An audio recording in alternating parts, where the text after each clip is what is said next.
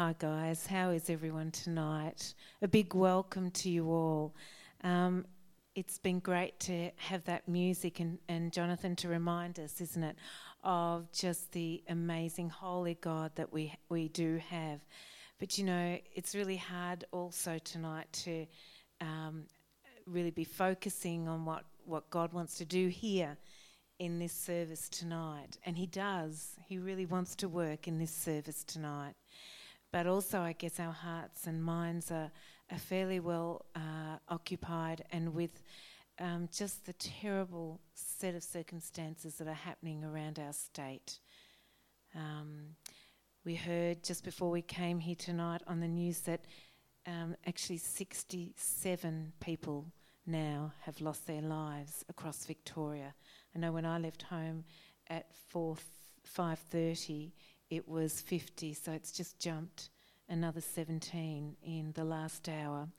Over 700, was 640 at 5:30 this afternoon homes. Now it's over 700 homes have been lost.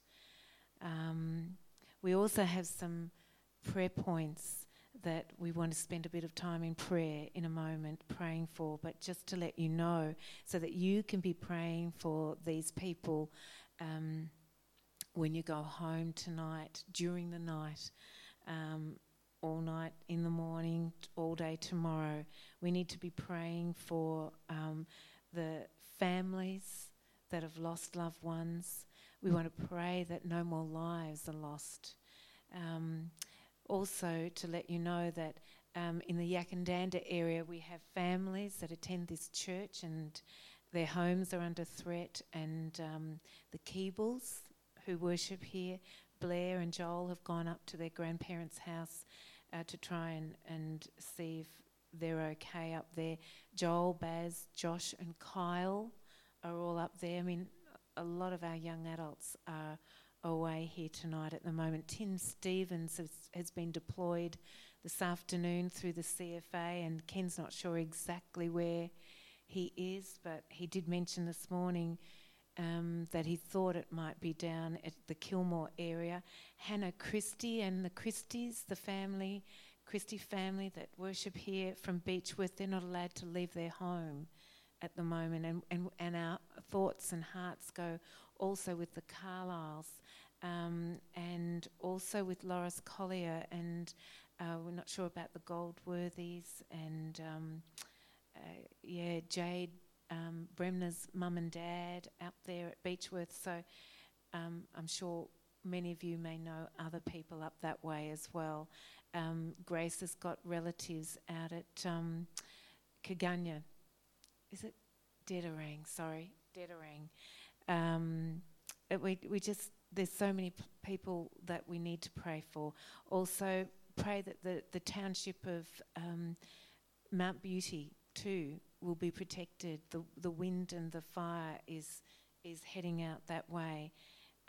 We have a number of our menfolk here that are away fighting fires. Dave Adamthwaite, John Sillins, and the two beach boys, Matt and Nathan, Arthur Scholes, and Aaron Kennedy, all have been away fighting fires. We want to pray for them as well. Phil Weeks' parents' home over at Alexander, the fire is apparently only 20 k's. It could be, that was an hour ago, so a lot happens in an hour. I don't know how much closer it is there. And I guess one of the things that break our hearts dreadfully is that the little township, the hamlet of Marysville, and for many years, Marysville, it's been a wonderful place, and that's gone, where our children have gone for decades. Safe? ESA, sorry, it's not safe, it's gone. ESA camp has gone, so has El Canal.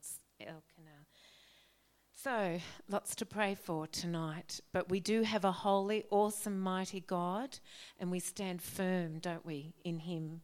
We stand firm in our faith and believe in this holy God, that good, Lord, we pray that some good is going to come out of it. So let's pray. I just had to let you know all of those things. Please don't stop praying. Don't stop praying for the shocking circumstances.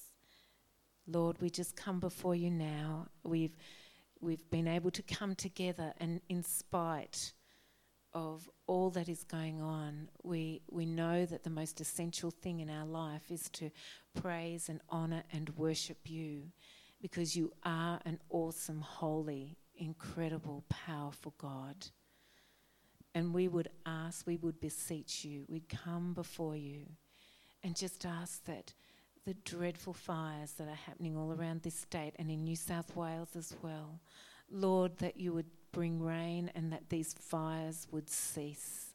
We would ask, Father God, that no more life is lost, that we would not hear in the next hour or the hours to follow that there are yet more lives lost, Lord, that number would just now have reached its lid, and there would be no more lives lost, Jesus. Oh, we pray for this. We pray for those that are currently in the line of fire, even loved ones that are part of this church family, Lord. And there are many people that right throughout this state are actually having to not leave their homes, not be able to get down off mountains or out on roads to escape because of the fires that are encircling their properties. And we would just ask, Father God, that you protect those loved ones, protect all of those people that we know and love dearly in Beechworth and in up near Mount Beauty and Dedarang and Stanley and Yakandanda, Lord. We would ask that you protect all of these people and protect all the young ones that have gone up there to help protect them, Lord. Protect Tim as he goes into a major fire area. Just protect him. Protect all those ones that are part of our church family that are currently fighting fires. Matt and Nathan Beach, Lord, and Aaron Kennedy, and protect John Sillins and Arthur Scholes and Dave Adamswaite, Lord. Oh, Lord, we just ask that you would just do the impossible, Lord, and bring rain. And comfort those who are mourning right now, Lord, that are in disbelief and in shock because they've lost loved ones. Oh, we pray, comfort them. And we just ask, and we don't know how, Lord, but we just ask that some good will come out of this devastation.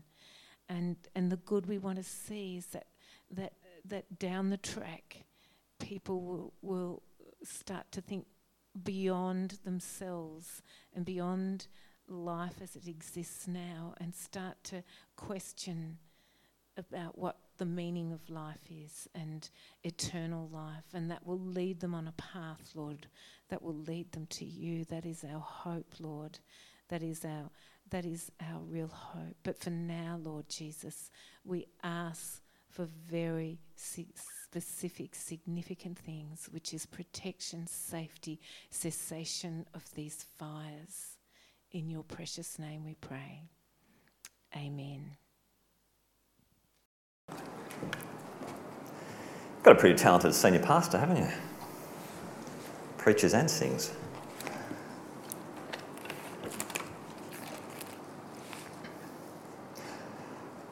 I've entitled tonight's sermon, Knowing Who You Are Without Looking at Your Name Tag. And the passage that we're going to look at is Ephesians chapter 1, verses 3 to 14. So let's turn together and have a look at that.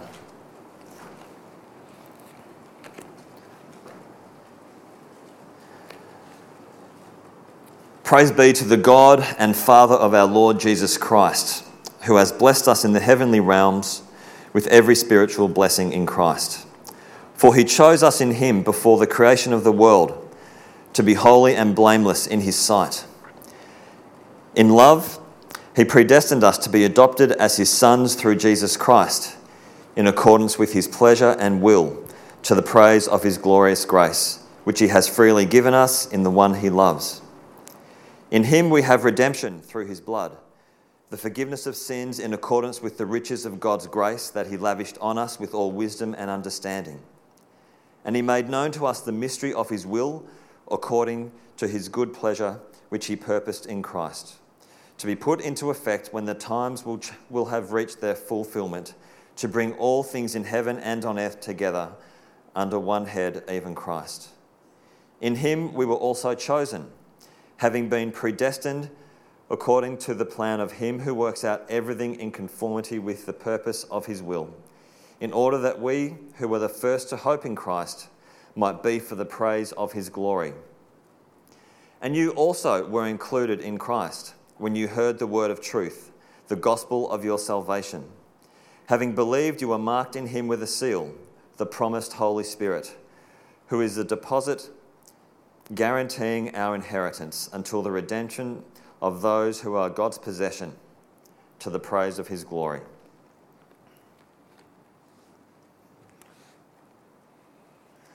A man who had been a drunkard on Skid Row in Chicago for many years came to a mission hostel to stay for the night.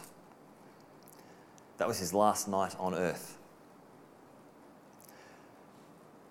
He died poverty-stricken and friendless, never to see another day. What he didn't know was that he had for him waiting in England an inheritance of over $4 million. The authorities had searched for him all over the world to try and find him. But they were unable to find him because he had no address. He was a man who had all the material wealth that you could ever ask for. But he lived and he died in poverty. In this sense, he's just like many Christians and non-Christians who have lived their life in spiritual poverty because they're not fully aware of their wealth, of who they are in Christ. Paul's letter to the church in Ephesus was not the normal letter that he's written other times, in that this letter didn't address a specific issue as most of his other letters did for heresy or other things. But he wrote to the people of Ephesus to expand their horizon and their understanding of God so that they may serve God and the church better. Because when they would understand God, they would understand his goals and they would then be able to serve according to that. Paul's objective was not purely inspirational. He sought to relate his vision to the practical demands of Christian living in a hostile society. I don't think too much has changed.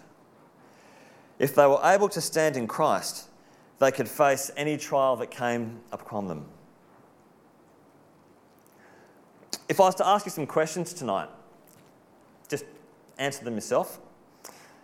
If I was asked to ask you, who are you? Who are you? How would you respond to that? Would you answer by telling me your name? Does that describe who you really are, if all you give me is your name? Would you begin to tell me maybe about what you do for a living? And would that aptly describe who you are? Would you tell me where you live? Would that describe who you are? What about your physical dimensions? Your size, your weight, your hair colour, your eye colour? Is that who you are? What about if you went to hospital and the orthopaedic surgeon removed your arms and your legs? Would you still be you? What if you then went and saw the heart, lung and kidney surgeons and they replaced those organs? Would you still be you? If the surgeon kept on chopping and changing, would he eventually make you or would he eventually find you? I guess you're probably understanding where I'm getting to at this particular point, that we are so much more than what we see on the outside. The world says that what you do determines who you are, rather than who you are determining what you do. The world says that outside appearances count for what happens about how you feel on the inside.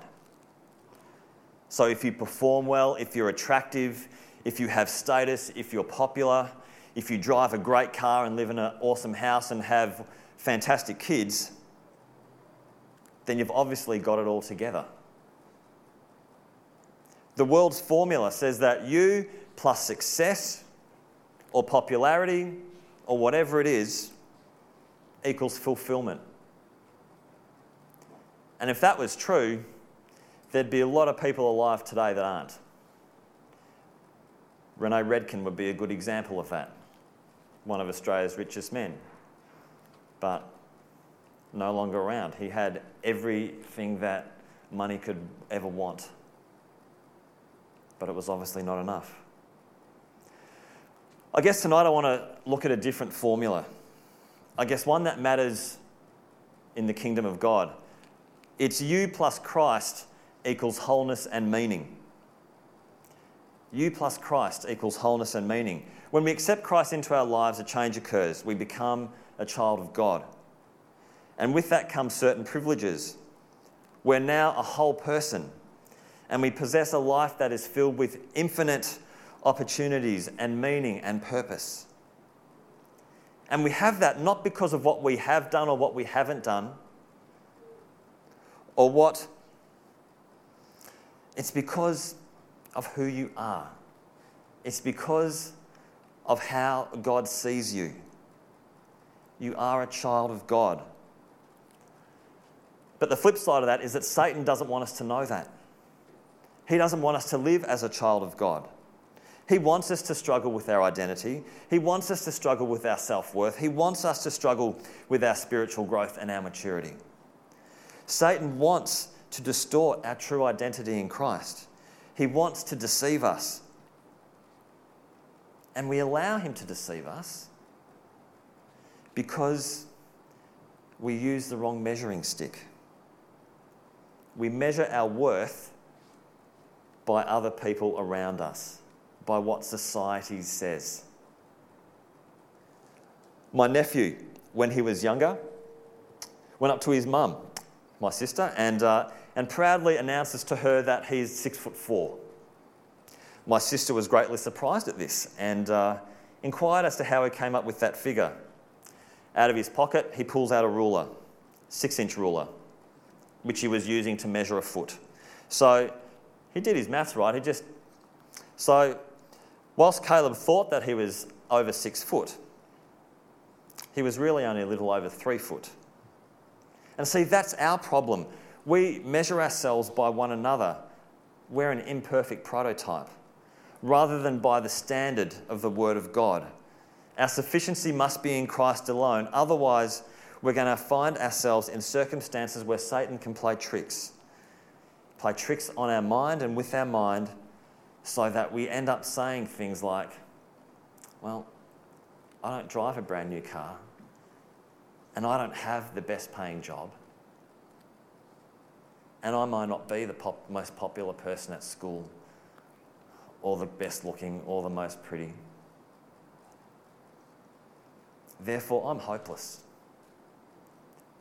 I'm useless. I'm not going to amount to anything. I'm ugly. I'm a failure. Or words to that effect. If we have negative thoughts of self, they're not from God. Our relationship with Christ should be the sole determinant for our feelings of self-worth and confidence. How can someone who is a child of God, made in his image, ever be evil, ever be worthless, ever be ugly, or ever be a failure? I want to roll back the clock. 9 years. Almost today. My eldest son was 9 last week. So 9 years. And editors note, this illustration is illustration purposes only. It actually didn't happen. So 9 years ago, Tim was a baby, and I woke up one morning and I decided that I'd let my wife sleep in this day. So Tim had woken up and he was starting to be a bit restless in his cot, so I've wrapped him up, as you do with newborns, and put him in the pram, and off we went for a walk down to the shop to buy the paper. And on the way back, there was a lady standing at the lights as we were waiting to cross the road. And she commented on how beautiful Tim was and how contented he was just lying there and doing all the things that you really want babies to do but don't often do. And I agreed. I said, yeah, look, he is wonderful. It was my first child and, I'm pumped, pleased as. And she then went and asked me if he was for sale. So for interest's sake, I don't know what a newborn baby's worth in the Western world, so I asked her and said, well, what's it worth? And she said, well, she offered me $1,000. And I said, no way. I'm not going to sell my child for $1,000. I'm not interested. Still waiting for the lights, and she persisted. And so the next offer got bumped up a bit to $10,000. And this time I've got really close to Tim and I've put my hand on his chest and I've said, no, he's not for sale. And then she kept going up, 100,000. Same answer. No way. And then she dropped the bomb, $1 million. And I turned around her and I got in her face and I said, my baby is worth more to me than the whole world. There is no offer that you could ever give me that I would ever consider taking. If I'd come up with a different response to that, you'd probably question my ability as a parent. I said what I said, not because, looking back, that I can think of all the thousands of nappies that I'd want to change, or the broken night's sleep, or the spews that you've got to clean up, or because of what it costs to bring up a child, either financially, emotionally, or with time, or because necessarily that Tim's going to be, a great sportsman or whatever and he's going to make lots of money.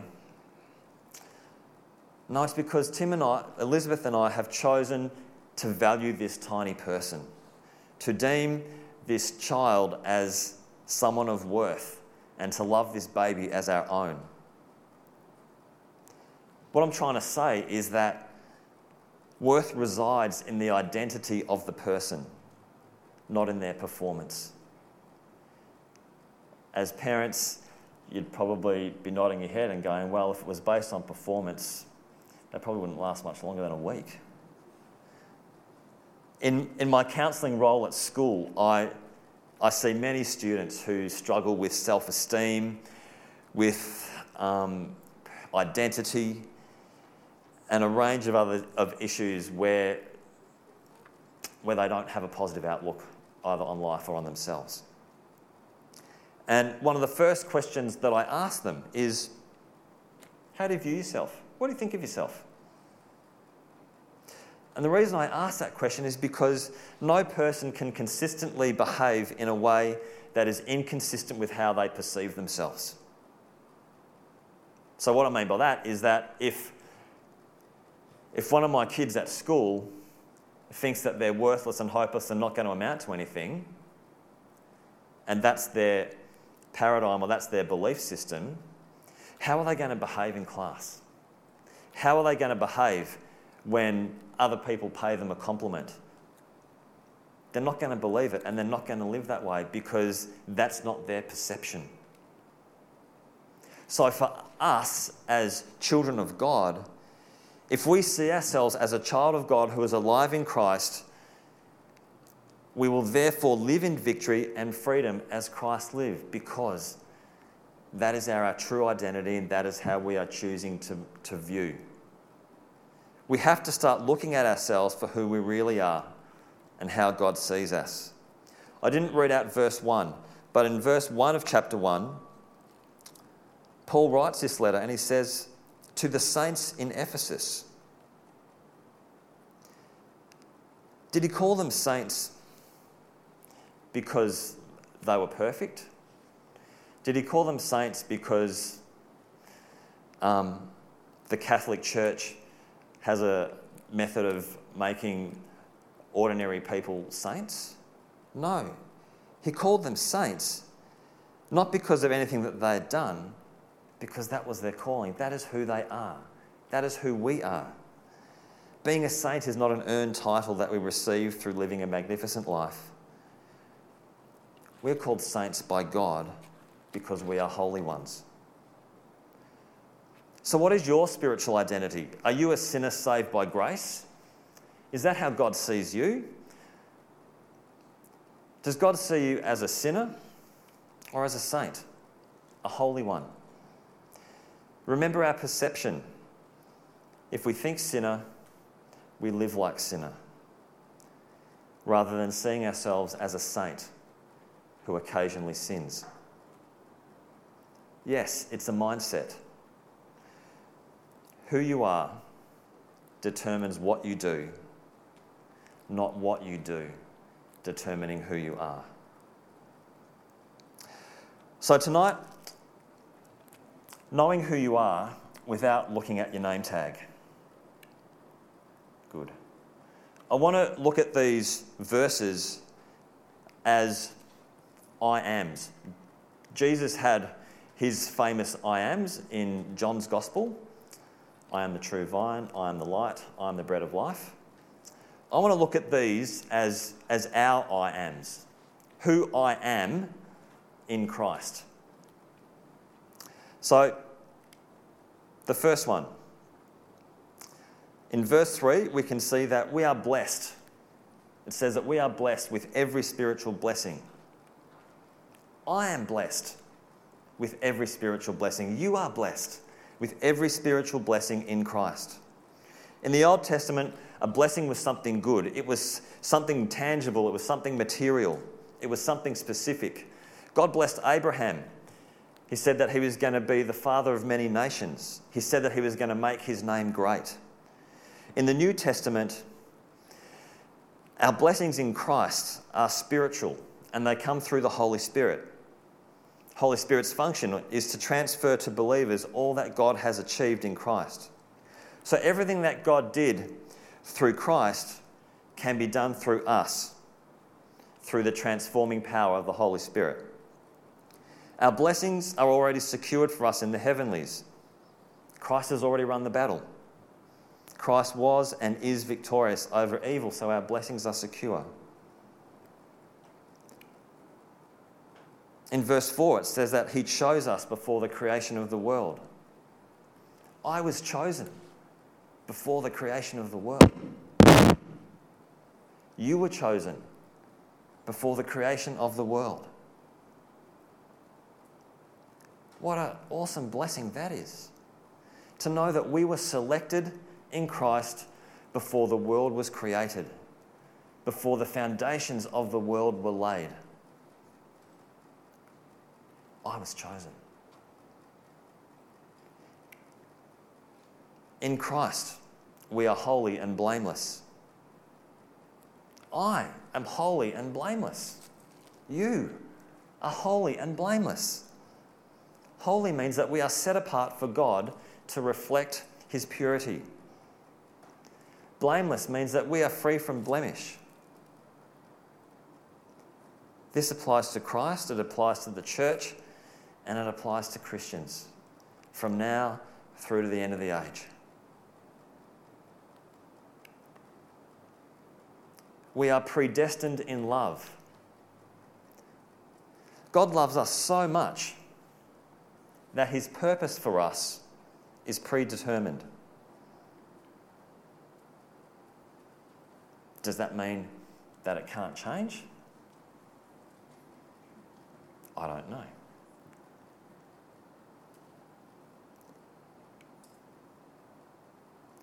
I'm adopted as a son or daughter through Jesus Christ. Christ is God's son by nature. We are his sons and daughters through adoption and grace. Yes, we are also co-heirs with Christ, as you can read in Romans. We share both his suffering and his glory. The basis of this gracious action is in the character of God himself, through his pleasure and his will. In verse 6, God has given us his Son as an act of grace. I've been given his Son. You have been given his Son. If I was the only person in this earth, he still would have given me his Son. So what is our response to this amazing act of grace. We've been doing it tonight to praise him and to worship him and to thank him for his love gift. Verse 7 says that we are redeemed through his blood. There we go. I have been redeemed. Like prisoners or convicts that have been emancipated and set free, we've been set free. Reminds me of a story about Billy Graham, a famous evangelist. One day he was pulled over by a policeman and given a speeding ticket. Later on, he goes to the sheriff's department to pay the fine, and the sheriff looks at the ticket and saw that the name said William Franklin Graham and didn't click that it was Billy Graham. And so he's talking and going through what the ticket entails and what the cost would be. And then he looks up and he realises that it is, in fact, Billy Graham. And this man was a Christian, so they go on to talk a while about kingdom things. And then eventually the sheriff gets down to business of having to pay this fine. And he opens his book and he asks Billy Graham, "How do you plead?" "Guilty," says Billy. And the sheriff records that answer in the register. "That'll be $150, thanks." The sheriff pulls out his wallet and pays the $150 and writes "paid in full" in the column, and then shut his book with the money in it. Just like Billy Graham's fine was paid in full, so is ours. That payment was ransomed on the cross through the blood of Christ. That lifeblood that was poured out for us by his death.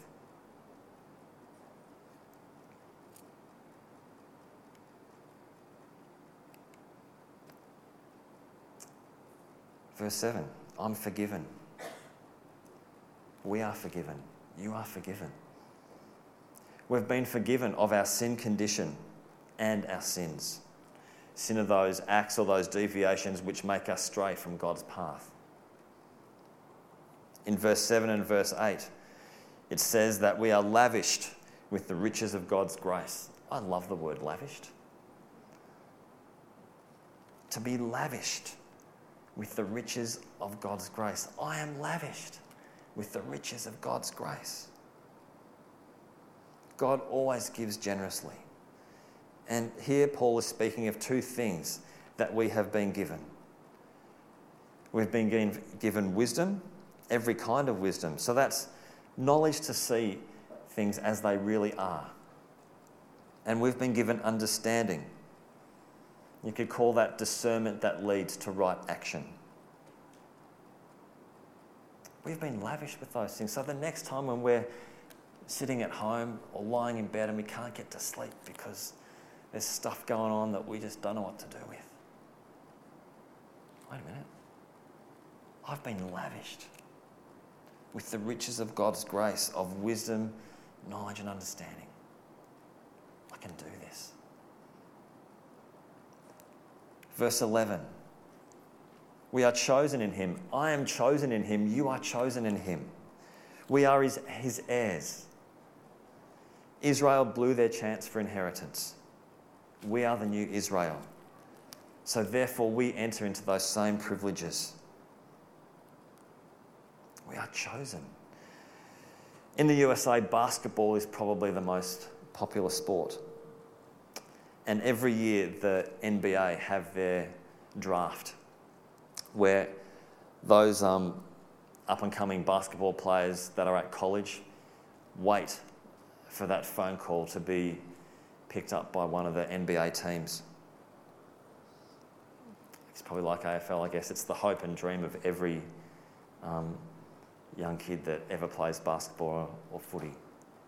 They want to play at the top level. Unfortunately, the statistics of those people waiting for a call says that only 1 out of every 12,000 receive that call. Now I can do that math, so that means that 11,999 miss out. In Christ, we are all chosen. We are all called by name. So all the privileges that go with the territory are ours because of who we are in Christ. Verse 13 says that we are included in Christ. I am included in Christ. You are included in Christ. In the Christian community, there are no second-class citizens. We are all equal. We are all included. Verse 13 says that we are also marked with a seal. Like a seal that is fixed to a document to prove its authenticity or its genuineness. We're fixed with a seal, the Holy Spirit. It's the Holy Spirit inside of us that determines our genuineness. There's an outworking, and we know that through the fruits of the Spirit. So how we act and how we behave. And finally, we are God's possession. I'm God's possession. You are God's possession. He will return to redeem us. At the end of the age, God will redeem those who have made a pledge to him. And the treasuries of heaven will be ours.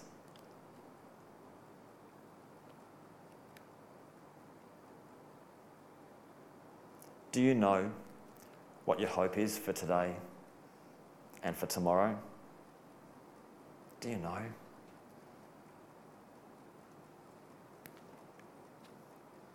Do you know that you are a child of God right now? Right now. And all those things that I've been speaking about tonight are yours. It comes with the territory. It comes with the ownership. It comes with the privilege of being able to call ourselves a child of God.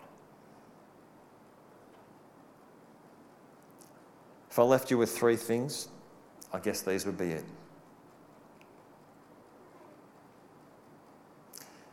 That the person whose confidence is in being a child of God begins to accept to live according to that perception.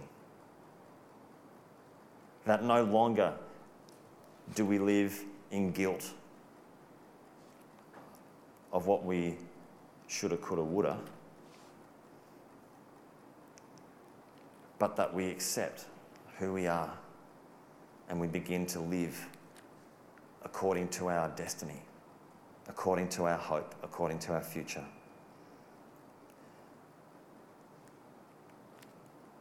The second thing is that no person can live consistently in a manner that is inconsistent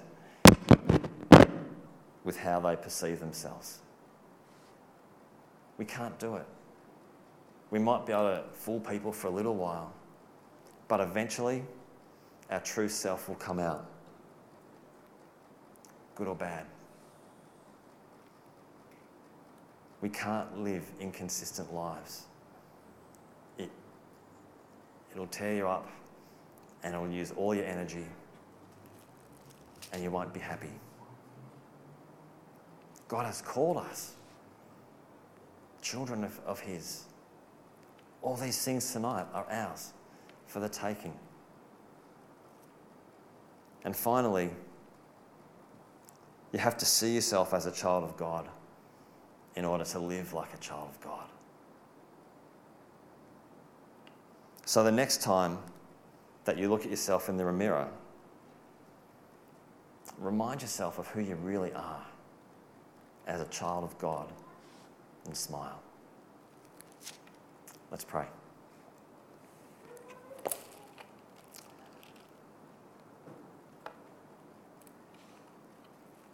Father, thank you. Thank you so much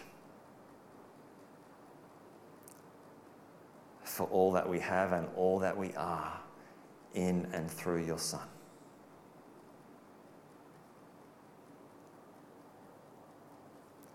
Thank you for your Holy Spirit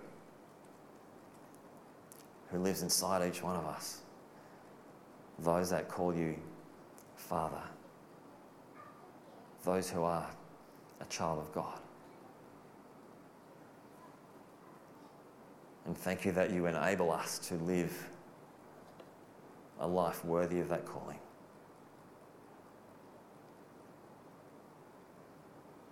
Father, I pray that you would help each of us to know our calling, to know who we are in you, and to be able to live that out in grace.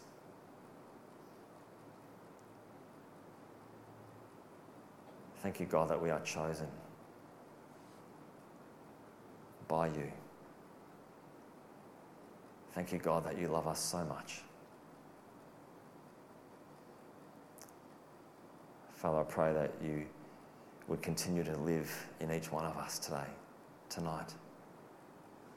And God, that we would see ourselves differently from this moment on and be able to live a life of victory and a life of freedom through your Son, in Jesus' name.